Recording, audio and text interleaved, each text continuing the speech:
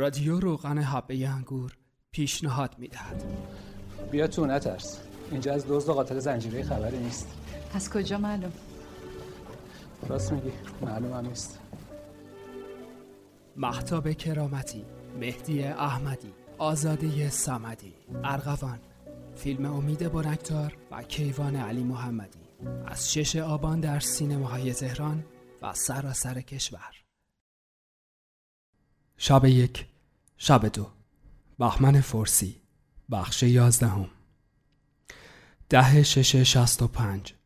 زاوش خیلی عزیزم، 2 هفته است که به علت سرماخوردگی سخت افتاده ای. دیگر حوصله‌ات سر رفته است. من حتما این روزها راحت ترم. برایت بنویسم آیا توانستم عروسک‌ها را شب‌های دیگری نیز نمایش بدهم؟ بله، توانستم. سرهنگ را میشناسی. سرهنگ آمد تئاتر مرا در دانشگاه دید. ماجرا را هم از من شنید. سرهنگ عضو انجمن فیلارمونیک است. عضو معاصری هم است. با اینکه بارها از من شنیده که شنوندگان بیننده انجمن فیلارمونیک خیلی عینکی و کرمکی و رمانتیک و قلاسیق هستند، با این همه اصرار کرد موافقت کنم. او پیشنهاد کند که یک شب تئاترمان را به انجمن بفروشیم. این بود که یک شب هم در تالار درندشت فرهنگ تئاترمان را برای اعضای محترم گذاشتیم. نیمه جماعت پیش از پایان پرده اول رفتند. نصف نیمه‌ای هم که اتیکت نگهشان داشته بود در آنتراکت رفتند.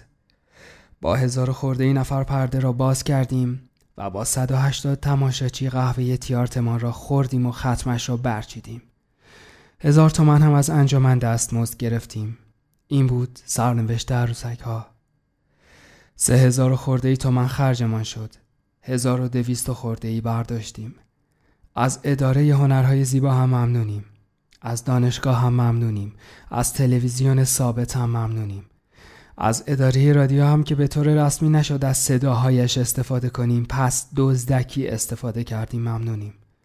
خلاصه از تمام کسان و ناکسان که هنر پروردند و انگشتی به ما رساندند ممنونیم. تا قیام قیامت هم ممنونیم. آن وقت کامراد دکتر شیده تنتنان که با عرایض شبه متعهدش تولدی دیگر برای خودش دست و پا کرده برداشت نوشت: اینطوری آقای ایزدان می شود زینت المجالس انجمنها. دیدی؟ پس از اینکه زینت المجالس هم شدیم ممنونیم.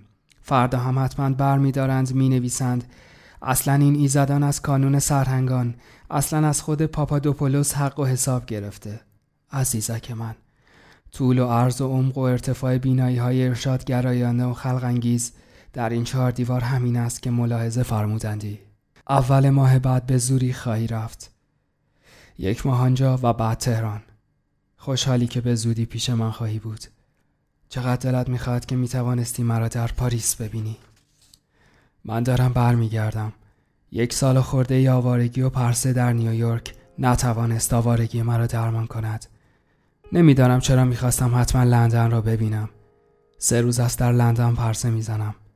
بارها از جلوی مدرسه‌ای که تو در آن مثلا چیزی خوانده‌ای گذشتم. حالا تصویر 2 خانه از این شهر را که تو سالها در آن زندگی کرده‌ای به خوبی میشناسم. مردم کوچه‌ای و مردم خیابانی این شهر الان برایم آشناست.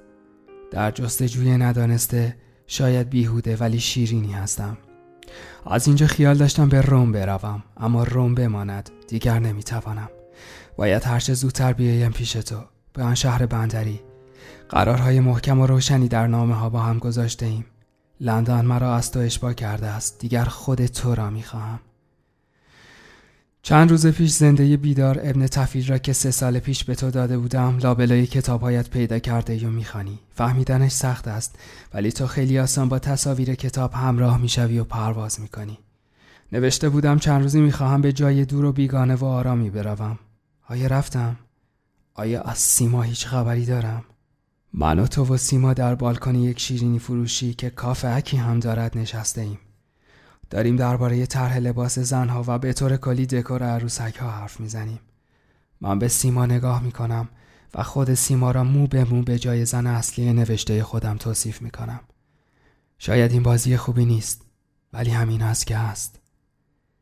این زن انقدر درونیه که اصلا نمیتونه به بیرون خودش فکر کنه. به صورت این زن هیچ رنگی نیست، نه پشت چشمش، نه به لبش و نه حتی به گونه‌اش. پوست پاک و زلال صورتش حتی از یه صورت بیرنگ تره.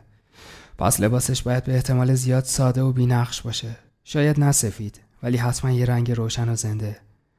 صداش انقدر آرومه که به زحمت شنیده میشه.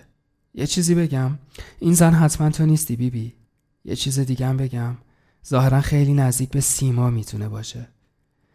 سرخی بی‌هیاهو و معصومی زیر پوست صورت سیما میداود. کاش باطنشم تا جایی که من میشناسم مثل سیما بود. لحظه ای من و سیما نگاه‌های ما را هم به هم پاس میدهیم. اما جای شکرش باقیه که به اندازه سیما رسمی نیست. اگه بود چطور میشد؟ واقعا جواب میخوای؟ آره. سیما تو اجازه میدی من جواب بیبی رو بدم؟ من چرا باید اجازه بدم؟ برای اینکه من بیادب نشده باشم. حالا فرض کنین اجازه دارین. اگه زن بازی من به اندازه سیما رسمی بود، اگه اونم انقدر کنین و دارین میگفت، اون وقتی که بین اون و مرد بازی اتفاقی نمیافتاد. مثل الان من و سیما دوتایی می نشستن دو طرف یه میز. حتی تو هم مثل همین الان میتونستی پهلوی سوم میز نشسته باشی و فقط با هم کافه گلاسه میخوردند. آیا از سیما هیچ خبری دارم؟ متاسفی که الان نمیتوانی بیشتر برایم بنویسی. من هم متاسفم که نمیتوانی.